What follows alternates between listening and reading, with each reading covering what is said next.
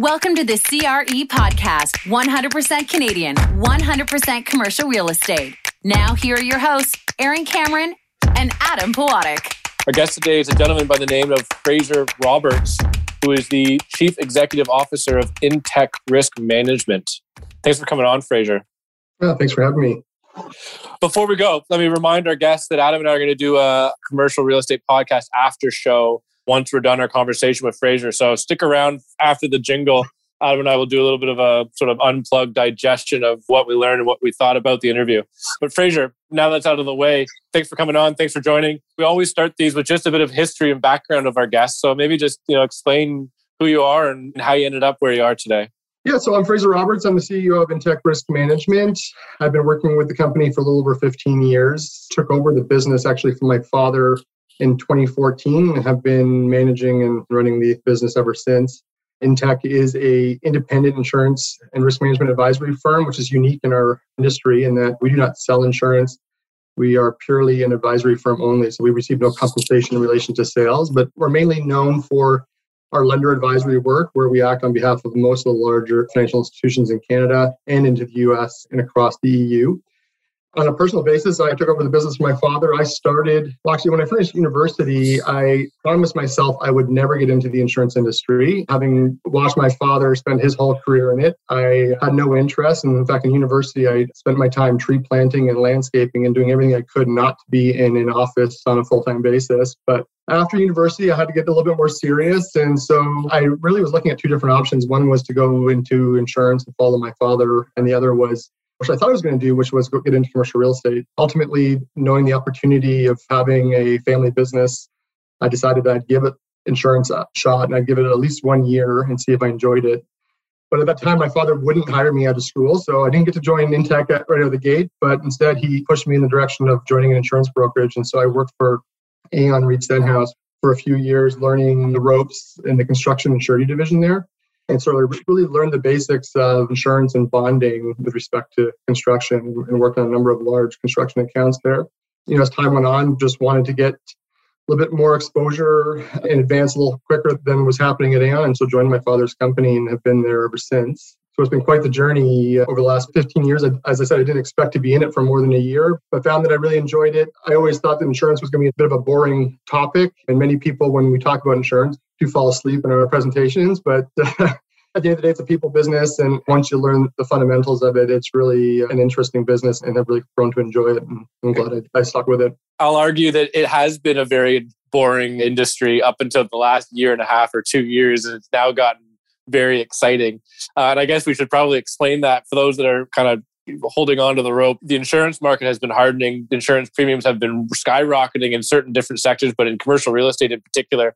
Adam and I did an interview with a gentleman named Jeffrey Charles about 8 to 10 months ago, where he kind of described to us that as a result of all the sort of the catastrophic events that have been occurring over the last 4 or 5 years, floods, hurricanes, forest fires, etc., that the insurance market really has been spending a lot more than they're making ultimately. And so that's had sort of a negative repercussion on premiums as insurance companies start to recalibrate just how they're going to be a profitable business and probably recoup some of their losses over the last number of years. And so that's why we've got Fraser back on here to kind of just pick up where Jeffrey left off 8 to 10 months ago, just talk about what the 2021 year looks like going forward.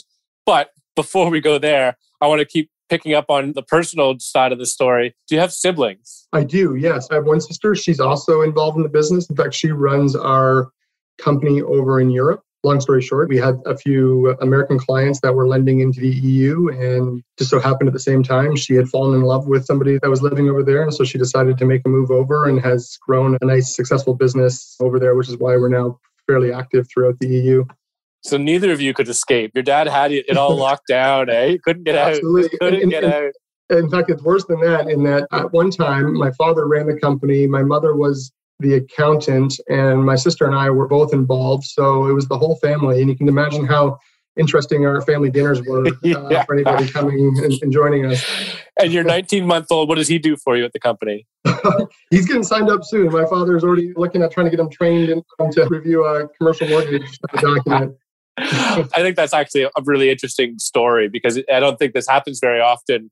And what has it been like kind of growing up in this world where it's really a family-run business? And now, I mean, you are the CEO, so you've more or less taken over. And maybe just describe, I mean, before we get to sort of the nitty-gritty of just what's going on in the insurance market, and just I want to set the table for our listeners. We're going to get into just really what's transpiring in the commercial real estate insurance market and what's happening within sort of down to the details of individual insurance coverages. But let's just ask this one last question. What has it been like kind of working for your dad, working up the ranks in the company, and then eventually taking over and trying to establish yourself, get your own sort of fingerprints on the company, but respecting what your father had built?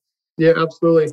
It's been great for me growing up. My father building a business, I didn't get to spend a ton of time with him when I was younger. And over the 10 or so years that we worked very closely together, I mean, I shadowed him really. I spent most days going from meeting to meeting with him and really learning the business.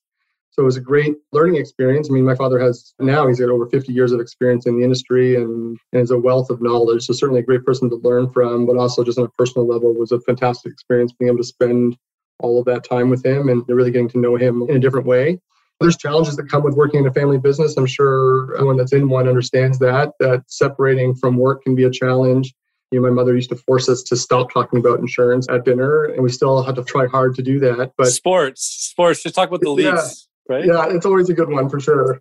Worked in for a little while in politics, but we try to avoid that these days as well. But I think it's been an overall positive experience. My father really built a company with a great reputation and was really well known. But I think in a lot of cases, the company was really known for Rory Roberts and not by the name Intact as much. And so part of my sister and my goal was to really transition from him and try to build the brand of Intact up. And so that's something that we've been actively working on now for really the last 10 years. And I think successfully transitioned where a lot of people that are working with us now certainly have never worked with my father, and it's been a successful transition. That said, respecting sort of his business model and the approach to insurance and to advisory services that he really developed, our goal really has been to take it just to another level, add some structure, really try to standardize process and grow the business beyond what he did. I mean, he spent over 30 years building it and certainly had built a nice base for us to jump from and continue to grow. And so part of that has been developing into new markets. Part of it's been offering services on different types of assets outside of sort of commercial real estate, getting involved in infrastructure and project finance type transactions and other areas that the banks lend into, M&A and those types of things. And so our focus has been trying to really just build upon and continue to grow what was his vision. I find it really rewarding. My father retired in 2012, but for those that know him, he's continued to sort of consult and advise on the side. He's a hard guy to get rid of. He sends me emails on a regular basis and keeps me up to speed as to what's going on in the market on a regular basis, but he's starting to slow down these days and well-deserved. He's been a great mentor for me, and we feel very fortunate to be able to sort of follow in his footsteps. It's a great story, and I can definitely relate. I come from a real estate family, and for the handful of us that are not in commercial real estate, probably find our dinner conversations extraordinarily boring. And same thing, my father's retired, but I'll talk to him a couple of times a week, and all he wants to do is talk about what's going on and deals in the market, and just can't stop paying attention. So a lot of that resonated with me. I like the story quite a bit. So let's talk about the hardening market. Aaron mentioned it briefly at the start. It's not just, of course, the premiums going up, which is a critical part of it, especially to investors, but there's also areas of insurance now that are tougher to get, even if you want to pay for it. And so it's causing a lot of problems. The way that Aaron and I experience it is we require insurance for our loans, and we're frequently running into issues in and around funding time, trying to get mortgages closed with satisfactory insurance. So we're highly aware of it as well. So maybe if we get into a little more of what that means and maybe compare this to, you said 15 years in the business. Have you ever seen an insurance market the way it is now? So maybe describe what's happened over the last year and the headwinds that you're facing trying to properly insure buildings. Yeah, so I mean, certainly not. I've not been involved in a market quite like this. And in fact, the broader insurance market and global insurance market really hadn't seen a hard market cycle like this. If we want to call it a hard market, there's diverging opinions on that. But certainly this market has not been seen since, I believe, 2001, which is one of the longer soft market cycles that we've ever seen. And so there's actually a lot of people in the industry. It's an issue in the insurance industry altogether, where there's a lot of brokers, a lot of underwriters that have never been through a situation like this. And so that does have an impact on clients in the end. And companies need advice and help to navigate their way through such a difficult market. I think you're absolutely right. Things are affected on two levels. One is price increases, but the other is that coverage gets rescinded, and the terms and conditions that we're used to getting and never having an issue getting can suddenly become difficult. And so it's making every transaction a little bit more challenging, whether it be a commercial mortgage transaction or an insurance renewal. We're finding it takes a little bit more time to get through the process, and people have to be a little bit more flexible in understanding just what is available. The challenge, of course, is that the market is changing so quickly that what was available 3 months ago may not be available today, and what's available today might not be available 3 months from now. And trying to navigate a constantly changing environment is a real challenge. And certainly that's where a company like Intech can help guide people through it, as can a good insurance broker. And so, it's been a challenge for us as well, but we're seeing the same things you are. Clients coming to us with really challenging renewals where they've seen their cost of insurance rise 20, 30%. And those are on accounts that have no loss experience or favorable loss experiences, to other accounts where they have had, these are the worst cases, is where they've had bad fire losses or shock losses that have occurred, it could be fire, flood, or some other large loss. And they're seeing insurance premiums raising by as much as 500%. And so it's really creates challenges for organizations. And it's really important now more than ever to really understand the finer details of how the insurance industry works. I think prior to this sort of market, because the cost of insurance was really at historical lows and we had been through such a long-term soft market cycle, people were used to buying insurance kind of like a commodity and just believing it was going to be there and not needing to really understand the finer details, not have to pay attention too much to loss control or risk management. And certainly that is changing. And those that are getting into the weeds on it are going to fare a lot much better going forward. Let me just reiterate something that Fraser said there, because I think people wouldn't necessarily believe it. If you have a building or you're an operator of a building and it has a history of claim, I think you called it sort of a shock event, so that's fire, flood, or something along the likes, your insurance premiums upon renewal can increase by up to 500%. So if you were paying, I think in per unit values, if you're paying $200 a unit, so let's say you own a 100-plex, you're paying $20,000 a year, you may start paying $50,000, $80,000, $100,000 a year for your insurance. So it used to be a really minor line item. Like if you're underwriting it, I'm thinking from a mortgage perspective, but you're just looking, whether you're doing pro formas for acquisitions or whatever, insurance was, I don't know, Adam, correct me if I'm wrong, was like 1%, 2%, 3% of the expense ratio, right? Like really, really minimal. And it's now creeping into that 5%, 7%, even higher percent range. So it's becoming a meaningful expense. Or I think people before, as you said, it was a commodity. It really was a rounding error at the end of the day. And I didn't really think about it. Now, all of a sudden, we're seeing it on a regular basis. We're doing 80 to 100 new loans a month. And still to this point, we're finding in clients just taking it for granted and showing up, quite frankly, at the closing table, unable to acquire insurance. Let's start wide and get narrower. So maybe just talk about sort of the major things you're seeing that are challenging clients. You mentioned shock events that are impeding them from acquiring insurance, or their premiums are going up. What other kind of issues can arise that can prevent clients from really getting the insurance they need or charging them an extreme premium? Yeah, so certainly, a shock loss is probably the worst. If in the last couple of years you've experienced a large fire or flood or other major event, that's going to be a major block to getting insurance. Beyond that, frequency of events, you may not have a lot of any large event, but if you have a frequency of loss, whether it be a large number of slip and falls or the same type of water damage events happening repeatedly, those are going to be red flags for an insurer, because what they're doing now, insurers are looking at risk, and the leaders in the insurers are directing their underwriters to be a lot more strict and have a lot more discipline in what types of risk they write. And so they're obviously looking for accounts that are well managed and well risk managed, more importantly. Beyond that, I think things that do impact the ability to get insurance are certainly our asset class, construction type. Some asset classes are looked at more favorably than others. Right now, multi-unit residential is probably one of the more difficult classes to get insured. And if you add a wood frame element to that, you're going to make it even tougher. Wood frames why is that, Fraser? Wood frames, we can talk about, that's fire, but why just multifamily in specific? Is that just because the tenants are less engaged, or I guess have less skin in the game, so they're maybe causing more damage? Or I think there's twofold. And it's condo and apartment. I think you're right. You have a lot of tenants that don't necessarily understand how to manage certain things within their own units. And so what you have is a frequency really of water damage claims. So we talk about what's driving losses in today's market. Insurers are less worried about fire and they're more worried about water damage. Water is the new fire is what the saying goes. And So in multi-unit residential units, we see a lot more frequency of water damage claims, whether it be overflowing of a toilet, somebody setting off the sprinkler system in their unit. There's a lot of losses happening in that area. And I think that's likely the largest driver on a property perspective.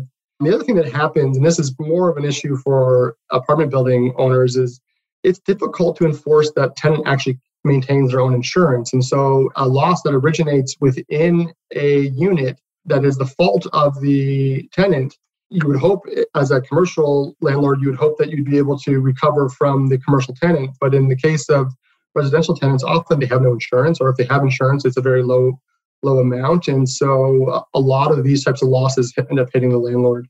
And so as a result, that's really the driving factor, I think, in why insurers are shying away from residential. And we're seeing the same thing on construction. Now, construction is a little bit different, but multi-unit residential has always been a concern. There's a couple of factors there. Again, a lot of it is water damage claims, and especially with high rise, we've been seeing a frequency of water damage events occurring. Actually, one of the unexpected benefits of everyone being home is actually the severity of water damage claims has reduced because people are less likely to have left the tap running and left their apartment or their condo. And so we actually have seen a decrease in the frequency of those claims over the last year, but that's been a major driver historically. So yeah, I always point to water damage. I mean, there are fires that break out in kitchens as well, and these types of events that end up creating a frequency that insurers shy away from. So of the three of us, I have the least exposure to insurance in that I see the insurance for the deals that I'm working on closing. And I've had a lot of situations where we struggled to get there, but we did ultimately get satisfactory insurance. Aaron would see a wider spectrum because he would see all the deals that are the entire First National Department is working on, but you would see the broadest of all of us. So how often are you seeing, I mean, it doesn't have to be specifically for mortgage lending, although it sounds like this big part of your business. How often are you running situations where you have to call up a client and say, I cannot insure that? Like, I've exhausted every avenue and I simply cannot provide insurance. Is that happening, and how often? Well, it doesn't happen a lot to us. I mean, we certainly have, and to talk about our business, I mean, we have about 60% of our business is acting as advisors on commercial mortgage transactions. So that is a huge part of it. In those cases, of course, we're not the ones buying insurance. We are the ones that have to review and advise the lender through that process. So we are encountering it where borrowers are coming and saying that they're unable to obtain insurance. Personally, I've worked with a couple of clients that had a really hard time getting insurance. Ultimately, when push came to shove, we have been able to find coverage. It takes a little bit of maneuvering to do so. One of the things that I think that happens, quite frankly, is there's a wide range of capability amongst insurance brokers, right? I mean, the insurance brokerage world is huge, and you have those that primarily sell homeowners insurance, and they have a big book of homeowners that purchase insurance from them, and then occasionally they get asked to do some sort of commercial risk and place insurance for one of their clients' apartment buildings or some other type of building. Those brokers may only have access to one or two insurers. They may not actually have relationships with the broader insurance market. And so what we find is by engaging more than one insurance broker, often we're able to find coverage. And we've had to do that in a couple of cases where, I mean, exactly that happened. You wouldn't know it from talking to the broker, but we understand that there are certain brokers that have access to a much larger suite of insurers. And so, like Jeff Charles's business, they work with most of the major insurance companies in Canada, if not all, and they'd be able to do a much wider canvassing of the market than some of the smaller guys. And it's not to talk negatively about the small guys. They do an important job. It's just that when in this type of environment, if you don't have the right insurer and a relationship with that insurer, then you might not be able to get the insurance coverage that you need for your client. I want to stick to brokers, but I'll just keep our listeners up to date with, we're going to get into more of the nitty gritty. We'll talk about replacement values and co-insurance and maybe business interruption insurance or whatever else kind of comes up. So we're going to get into the real nitty gritty in a second, but let's stick to brokers for a quick minute, because I hear stories where clients engage brokers, that broker takes it to 8, 9, 10 shops. But I think you're iterating it, you're saying it nicely, but the quality of the broker and the skill set of the broker does have an impact on the ability to acquire the insurance that's necessary, right? And I hear stories where at times brokers take it to 8 or 9. The broker basically comes back and says, I couldn't find you coverage. Now that client scrambling, they got to get the mortgage. Now they've got to engage another broker. And that makes it way more complicated now because that broker doesn't necessarily know who's already been engaged. Maybe just talk about, let's pretend our listeners are all real estate owners. What's the best approach here? I mean, you don't name the best brokers, but just maybe, as you indicated, going to the larger firms or going to more reputable firms in this particular hardened market to avoid that commodity shopper, to get the more experienced broker? Like, is that just smart business paying up for brokers? I'm so ignorant to what insurance brokers' value is. Maybe just speak to that community. Yeah, so I think that, and we do this all the time, we get hired all the time to do a broker RFP and help a client select a new insurance broker. If you're doing that and trying to get quotes for insurance back at the same time, whether it be for a project or a new insurance placement, it has to be managed, because the way that the insurance industry works is that if you approach a broker and say, go buy me insurance, at that point in time, they could call 20 or 30 insurance companies, reserve rights with that insurer, and they've now blocked that insurer from speaking to any other broker. And so any type of marketing process where you're going to have multiple brokers compete for your business has to be managed. And you have to ensure that you really, I think, identify which insurance companies they have a great relationship with and allocate insurers to the various brokers and then let them go out and compete with one another. It's a process that we run well, and you really do, through that process, see pricing drop. So you don't necessarily have to go to a big, what we call alpha house broker like an Aon or Marsh in order to canvas the market. It doesn't hurt to have one of those in your pocket. And for larger companies, they might be dealing with a big alpha house already, and it might be beneficial to them to also bring in a regional or a local broker and have the three of them compete. And we run these RFPs all the time. It's not always the case that the big guy wins. It is often, we do find that a smaller regional or local broker can come with the best terms. So at the end of the day, relationship between a broker and his underwriter is what's going to drive price. But depending on what the risk is and what's happening in the market, we see one broker may dominate every RFP we run for a good 6-month period. But then as the market shifts a little bit, suddenly we see another broker doing a much better job and coming in with better rates. And so we encourage clients, ultimately, you want to have a good relationship with your broker and you want to build a longer term relationship, but it is good to test that relationship every 3 to 5 years. And sort of risk management principles would suggest that you should be shopping your broker services at least every 5 years. And certainly any broker listening to this is not going to like me for saying that. What happens is complacency sets in and they're constantly focused on how to bring in new business. And so it is good business practice in general to at least test and make sure that they're still looking after your interest in the best way possible. This podcast has not generated much hate mail, but you might have just done the first one. Let us know what feedback you get from that comment. So I'd love to know if this podcast has finally generated hate mail. You know? So Aaron and I have, after thoroughly exhausting the topic of COVID last year, we don't try to dwell on it too much, but I did have a kind of related question about COVID insurance. One is, why didn't any types of insurance cover COVID-related losses? And two, will you see policies that do incorporate that on the other side of the pandemic for future events? So I would say a couple of things. One is that I don't think that it's fully settled yet that insurance policies won't cover some COVID-related losses. I think it's a very tall hill to climb in order to get coverage. There are certain policy wordings that may ultimately pay out. The vast majority won't. There's a few reasons why that is. I mean, ultimately, first and foremost, the insurance policy is written to protect, and this is a property insurance policy, which includes business interruption coverage. So I guess the policy is designed to cover physical loss or damage to the asset. And so the fundamental issue with COVID is the idea that the presence of the virus doesn't actually constitute physical loss or damage. And so that's the first place where there's a fight happening within the insurance industry. Now, there is precedent in Canada and in the US to suggest that the presence of some sort of virus or toxic gas in the case of these precedent legal cases, to suggest that the presence of some sort of toxin be enough to trigger the idea that there's been a physical loss. And by virtue of the fact that you may have to clean out your property to clean up the virus, there's an idea being that there's a cost involved and there has been damage effectively. And so that's going to be fought out by lawyers, and I suspect that that's going to take years to resolve. There are test cases happening in the UK, which is really the center of the insurance world, where a number of different wordings are being tried in the Supreme Court, and we might get some better indication as to whether or not those policies will pay out in the future. So I wouldn't give up hope yet. I think companies that have suffered losses should be filing claims. Ultimately, I don't think they should be expecting payouts, but by filing the claim, they're going to reserve their rights and at least keep the door open to some sort of recovery down the road. But again, that is a long road, and that's just one barrier. There's other barriers beyond that. There's a few clauses within the insurance policies, one of which is, in a lot of companies very smartly identified, is that there is, within a business interruption policy, within a lot of the business interruption policies that commercial real estate clients would have, there's a clause saying that there's business interruption coverage for prevention of access to your property by civil or military authority. And so there's an argument to be made that by the city shutting down or locking down, or the province locking down, that you've been prevented access to your facility, and as a result have triggered the policy.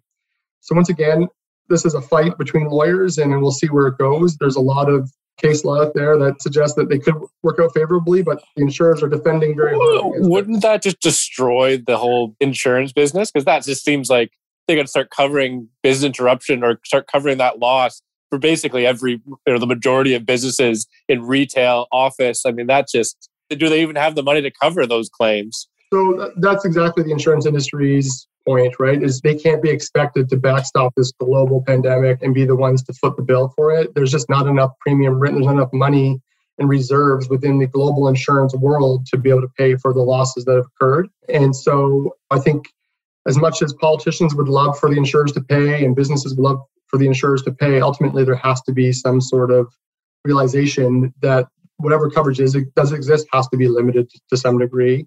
And that actually calls into the question about, will insurance be able to support or provide coverage for pandemics going forward?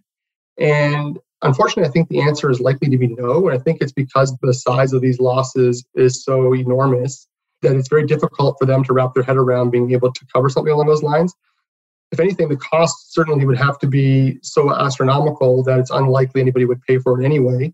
And so what I think, and what we've seen starting to sort of permeate, is ideas of government backstopped insurance plans, similar to what happened after 9/11. So after 9/11, terrorism insurance was suddenly unavailable and it was impossible to purchase. And certainly in the US, even harder. And so what happened in the US, they created something called TRIA, which was a Terrorism Risk Insurance Act, and it backstopped the losses of insurers. And so if another terrorist attack were to occur again, the insurers carry the first primary loss, and then the government would backstop and pay for losses over and above that. And so that allowed the market to create a product. And so I think we would have to see something along those lines created in order to see some sort of pandemic-related coverage come back. That said, you might see some limited amounts within a policy. There might be some sort of carve-outs for cleanup costs built into policy wordings, but I just wouldn't expect that you're going to get business interruption coverage to cover your financial loss. Probably go the other way, right? Where they're going to, even in that business interruption clause, they're going to carve out, I will cover you for this, except in the event that it's a pandemic or virus related or something. Absolutely. So one of the things that insurers did immediately was try to introduce a COVID related and pandemic related exclusion entirely. So anything related to COVID specifically or pandemic specifically would just be excluded going forward. And a lot of insurers did roll that into their wordings. There's been a lot of pushback on that, and the idea and attempts by brokers to fight back against that has been to try to minimize the extent of the exclusion. But that's an evolving landscape right now, and we'll see how it continues to evolve over the next year. Before we get into the last sort of segment, we talk about some of the more nuanced endorsements in specific insurance policies. Maybe just take a couple minutes and comment just on what you're seeing in the construction market, because it is a different policy. And how has that coverage been impacted by this hardening market? Yeah, it's been impacted majorly. I mean, the cost of all lines of coverage has increased. Particularly, one of the ones that we're finding that to be the most difficult to place is professional liability. So not every project would go out and buy professional liability insurance. Architects and engineers buy that themselves. And so most projects would rely upon the corporate professional liability policies of their architects and engineers and other consultants. But some of the larger projects that we're involved in, clients may want to go out and purchase a project-specific policy to get higher limits than you might get from the architects themselves. That coverage, the cost of it has just skyrocketed and it's very expensive. Builder's risk as well, so covering us the property insurance for construction is called builder's risk.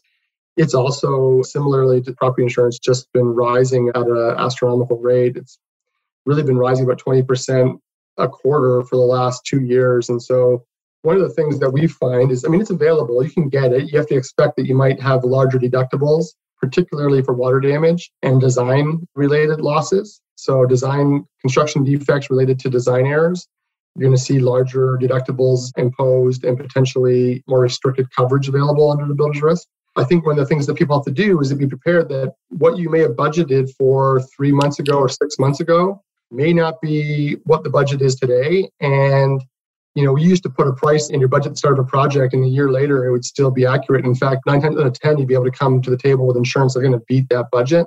We're finding now that insurance costs are now really stretching budgets. And in some cases, we've had to go back and get a higher loan amount or put additional equity into a deal in order to get it done because the insurance costs have come in double what was expected. And so one of the things I advise clients is when you come up with a figure, make sure you come back and check again in a month or two. Don't just insert something and forget about it. The market is moving quickly enough that you need to be checking in from time to time to make sure you're still accurate. Now, that being said, you should also have your broker give some realistic expectation of the future and carrying contingency within your budget when you're originally preparing it for future increases. And that's something that we haven't had to do in the past, but certainly something that we're doing on a regular basis now.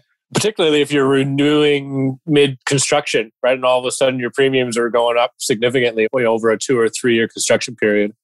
So that's been a huge issue for us where we've had projects that were placed 3 years ago that are coming to a close now, or the policies are going to lapse in this now hard market condition. And the challenge is that those insurers don't want to extend. So often what's happening at the end of a construction project is you placed it with an initial construction period in mind, but now you need an additional 3 months of insurance. And so normally you'd go back to your broker and say, just get me an extra 3-month extension. You'd pay at the original rate and they'd extend for another 3 months. Now that extension just may not be available. And if they do provide it, the cost, they have you by the neck. They're going to increase the cost dramatically. And you could pay a lot to get that coverage extended for 3 months. And so it's really become a real issue on projects that are nearing completion that need to have extensions. You talked about insurance, the ground shifting on a pretty consistent basis. But what specific areas or clauses in insurance agreements are causing you the most problems? Which ones are we running into the most difficulties in getting satisfied? Certainly, it varies from place to place. Earthquake and flood coverage can be a challenge if you're in an earthquake or flood exposed area. So properties are located along the river in Calgary, which has been known to flood, may struggle to get flood insurance. Richmond, BC specifically, and parts of the lower mainland in British Columbia and Vancouver are going to have challenges with earthquake and flood insurance. And we've been used to getting full limits of flood and earthquake across the country, really for the last 15 years. On the state side, down in California, they're not used to that. They're used to having to purchase insurance with sublimits because they can't afford to place earthquake coverage up to the full replacement cost. And so that might be something we see happening in the future where we have to start thinking about how much we can obtain because as the price increases. But so that would be one area. I guess the other is certainly brokers or insurers are pushing back on things like eliminating co-insurance. They want bigger deductibles. The extent of water damage coverage is really a major one. I keep coming back to that, but it's a huge focus. Can you describe what co-insurance is for anybody that's not familiar? Yeah, so co-insurance was introduced by insurers because what they found was the insured, so the client would ultimately, they may have $1 million building and think, you know what, this building's never going to burn to the ground entirely. I'm very unlikely to ever have a full loss. Maybe $1 million is the wrong example, but say it's a $10 million building. I'm highly unlikely to have a total loss to my building. And so rather than buying a $10 million policy, I'm going to declare a $5 million limit and purchase a $5 million policy and pay premium for that. Well, the insurance companies caught onto that and realized that we're receiving premiums for $5 million worth of insurance, but we have $10 million of property that we're covering. And so they introduced co-insurance. And really what that is a mechanism to try to make the insured declare the actual replacement cost value of their building. And to the extent that they do not insure to at least close, usually it's a 90% co-insurance clause. So how that works is if you declare a replacement cost value that is less than 90% of the actual replacement cost value, you're now considered a co-insurer. You're now taking on part of that risk. And so it's really a penalty. In the event that you're underinsured and you've underdeclared the replacement value, they're going to now make you pay a portion of every loss that is suffered. And so as a lender, certainly we would want to have that removed. As a insured, you would want to have that removed. It's cheaper to buy insurance with co-insurance on it, but you have to be absolutely confident that the limit that you've declared is accurate. Otherwise, you could find that you have $1 million loss and now you're paying a third of that yourself or more, depending on how badly you've underdeclared your values. So it's something that we look at on a regular basis. And I think something that we've always advised clients to look at. What happens often in the industry is an insured purchases insurance once, they're busy. So the renewal comes in, they just approve the renewal. They're not adjusting their values on an annual basis. And if you're not doing that, the construction cost and reconstruction cost of your asset is changing over time.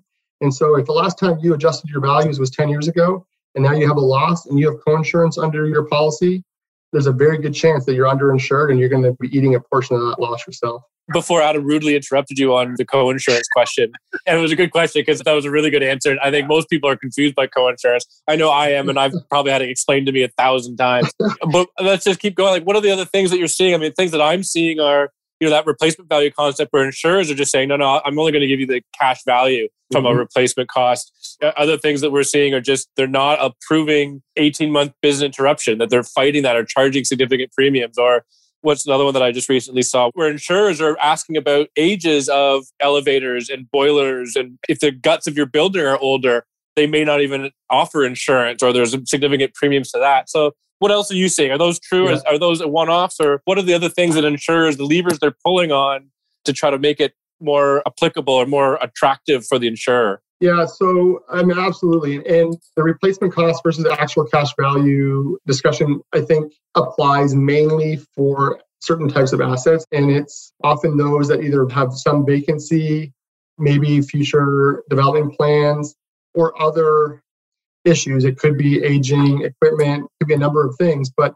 certainly one of the areas that we see if a building's vacant, you may have been able to get replacement costs coverage on it in the past. That's not going to be offered. The best you're going to do is get actual cash value. And obviously that's a concern because you're going to get the depreciated value in an insurance settlement, and who knows what that's going to be when push comes to shove. So that's certainly one. Within the building itself and what are insurers looking at, there's a number of things. So construction type, occupancy type, the type of protections in place, so location relative to fire and emergency services, and then sort of the risk exposures. But aging equipment or surrounding infrastructure certainly can impact an insurer's view of a risk, and they may not offer terms. Now, that being said, if you're encountering that situation, our view has been that coverage is still available. You just have to maybe talk to the right insurance company. And to give you an example, I had a client who had a risk involving wood frame, and their current insurer refused to renew their insurance, gave them 3 months and said, we're not going to be offering terms for renewal. Their insurance broker went to about 30 different insurance markets, were unable to find terms, and certainly now eventually they came up with terms, and the cost of that insurance was about 400 or 500 times the original insurance price. And this speaks to why you need to go to multiple brokers. We then went to 2 other insurance brokers to talk to them about what their view was of the risk and how we could go about getting it insured. And one of the things that ultimately we had to do is we had to bring an insurance company in, and they inspected the property. They had to really learn about the improvements and things that were happening on site and the plans of the owners and how they manage the asset. And ultimately, by doing that, we were able to get through another insurance broker, we were able to get insurance placed. Now, it was still at a significant increase over what they had paid before, but it was more like a 50% increase rather than a 500% increase. And ultimately, a part of that was telling the right story to the insurance company. The other part was finding the right insurance company themselves that still had interest in that type of asset. And so that's one of the challenges. And so if you encounter those things, and now the problem is that when it's happening for you as a lender 2 days before closing, really hard to pivot and do anything about it. And so I encourage companies to be out in the market looking for insurance much earlier than they ever would have in the past. Calling your insurance broker 2 days or a week before closing and saying, please buy me this insurance. We used to be able to do that and things would get done and you'd still get good terms. Nowadays, trying to get the insurance company to even answer the phone the same week can be a challenge. So you really got to give yourself leeway and time in order to try to maneuver around some of these issues. Because coverage, there are challenges and there are terms that are being restricted, but ultimately, for the most part, standard lender requirements are available in the market. So this sounds like there's a lot of jumping through hoops to get insurance done. As we talked about, as lenders is problematic. For your job is problematic. Borrowers, I'm sure, hate spending 400 and 500% more on insurance when they don't have to. So clearly the market's hardening. How long does it last? Will it soften? What needs to happen in order for it to soften? What's the catalyst?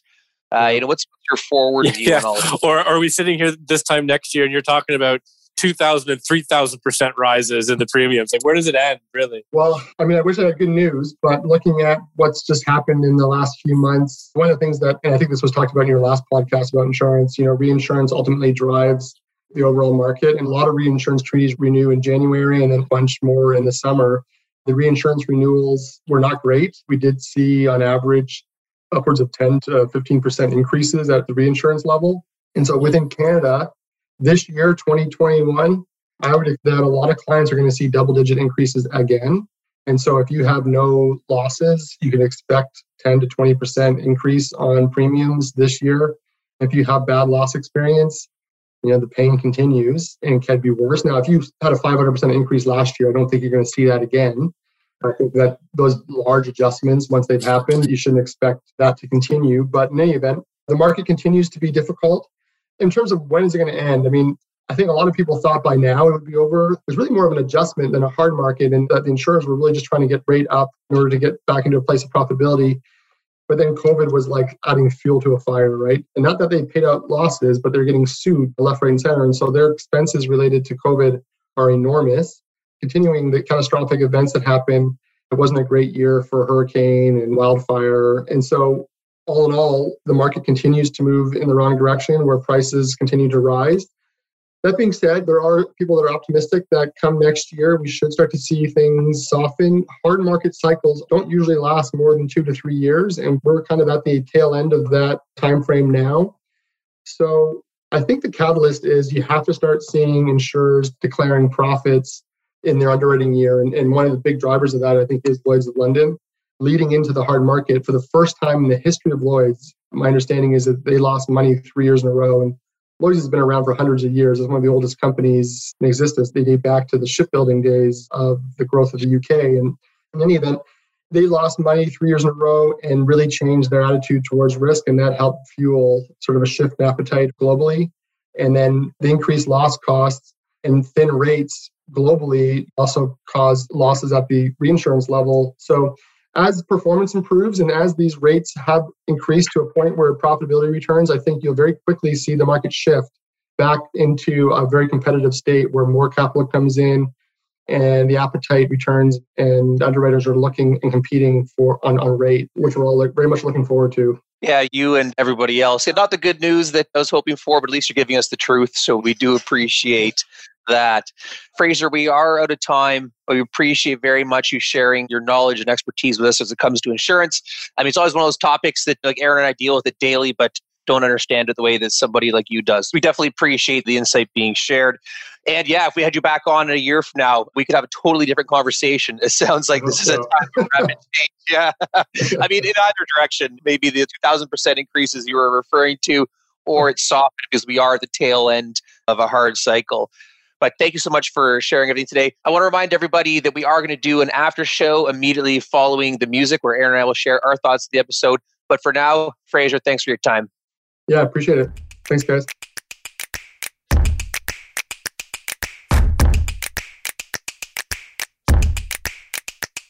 Welcome to the Commercial Real Estate Podcast after show, where Adam and I kind of digest the conversation we just had with Fraser Roberts from InTech Risk Management. We were talking to him after we stopped the interview. Before he kind of signed off, we jumped on the after show just about how somehow this whole thing that's transpired in the insurance market hasn't necessarily really resonated with, I think, the industry at large. And it may just be because the expense isn't major, right? I mean, it's still material though, in my mind. It seems surprising to me that, I bring it up to friends and colleagues that are in the industry and they go, oh, I hadn't really noticed yet listening to Fraser talk. And I mean, it's a major, major event in the commercial real estate market as it relates to just the ability to obtain insurance. Well, I think maybe the problem is that the market hardening kicked off shortly before the pandemic did, and then every single real estate headline focused on that, and rightfully so. And on that same topic too, I mean, Aaron, you probably remember at the First National Conference in January of 2020, we identified insurance as the biggest red flag event for 2020.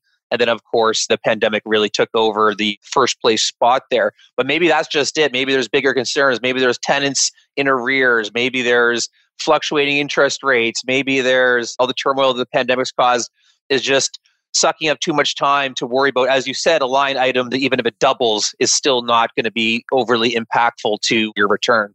Yeah, I guess that's it. I still find it very interesting. Like, as he said, it's not since 2001 really that we've seen a hardening market. So that's 20 years. And it's just like a rising interest rate environment that we're kind of seeing right now, where we have underwriters, they've been in the business for 10 years, for 15 years. They've never seen something like this. So the same thing in the insurance world. And it's a bit of a paradigm shift or a mentality shift to get people to start thinking about what it's like when premiums rise, when coverages get pared back, when coverages are unobtainable. Yeah, it's just, I find it all very interesting. I always like to talk about new terminology, and we had two great ones today. I really like both these terms. Shock events, I like that one. That's new to me. The other one was alpha house. I enjoy both of those new terms. I'm going to try and use them in a sentence for next week. You can use alpha house in lots of different ways, though. It doesn't have to be just about the insurance market, right? Open my front door and say, "Welcome to Alpha House." Yeah, exactly. Yeah. The other thing that I thought was interesting that you mentioned was the earthquake coverage. Because living in Toronto, once in a while, you'll be peripherally aware of a very small earthquake. Last time I remember one was 2012. I was sitting at an office that was not First National, somewhere else. It was up pretty high, and all of a sudden it started wobbling, a little sense of vertigo, and it was over, and that was an earthquake. But the amount of time that I spend discussing with people, why do you need earthquake coverage? It's like, well, technically Toronto is on a fault line, The probability of falling into it is pretty slim, but it is there. I remember that I had the exact same experience. I got shook and I looked over at my colleague. He's like, "Did you feel that?" I'm like, okay, good. It wasn't just me having an aneurysm or something. And to be honest, like, we do accept insurance coverage without earthquake policies in certain jurisdictions. Like, there are parts of Quebec that you just cannot get it. Like, you can get insurance to have coverage for everything but earthquake. And you kind of, at times, you have to accept it. You're going to own property in that neighborhood.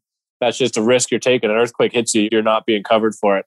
It sounds like, as Fraser kind of indicated, flood is kind of following that same trend where people just aren't able to get it in certain neighborhoods, which makes perfect sense. Like, if I'm an insurance provider, I'm not insuring properties that are on a river that I know floods every 10 years. Like, that's just not smart business.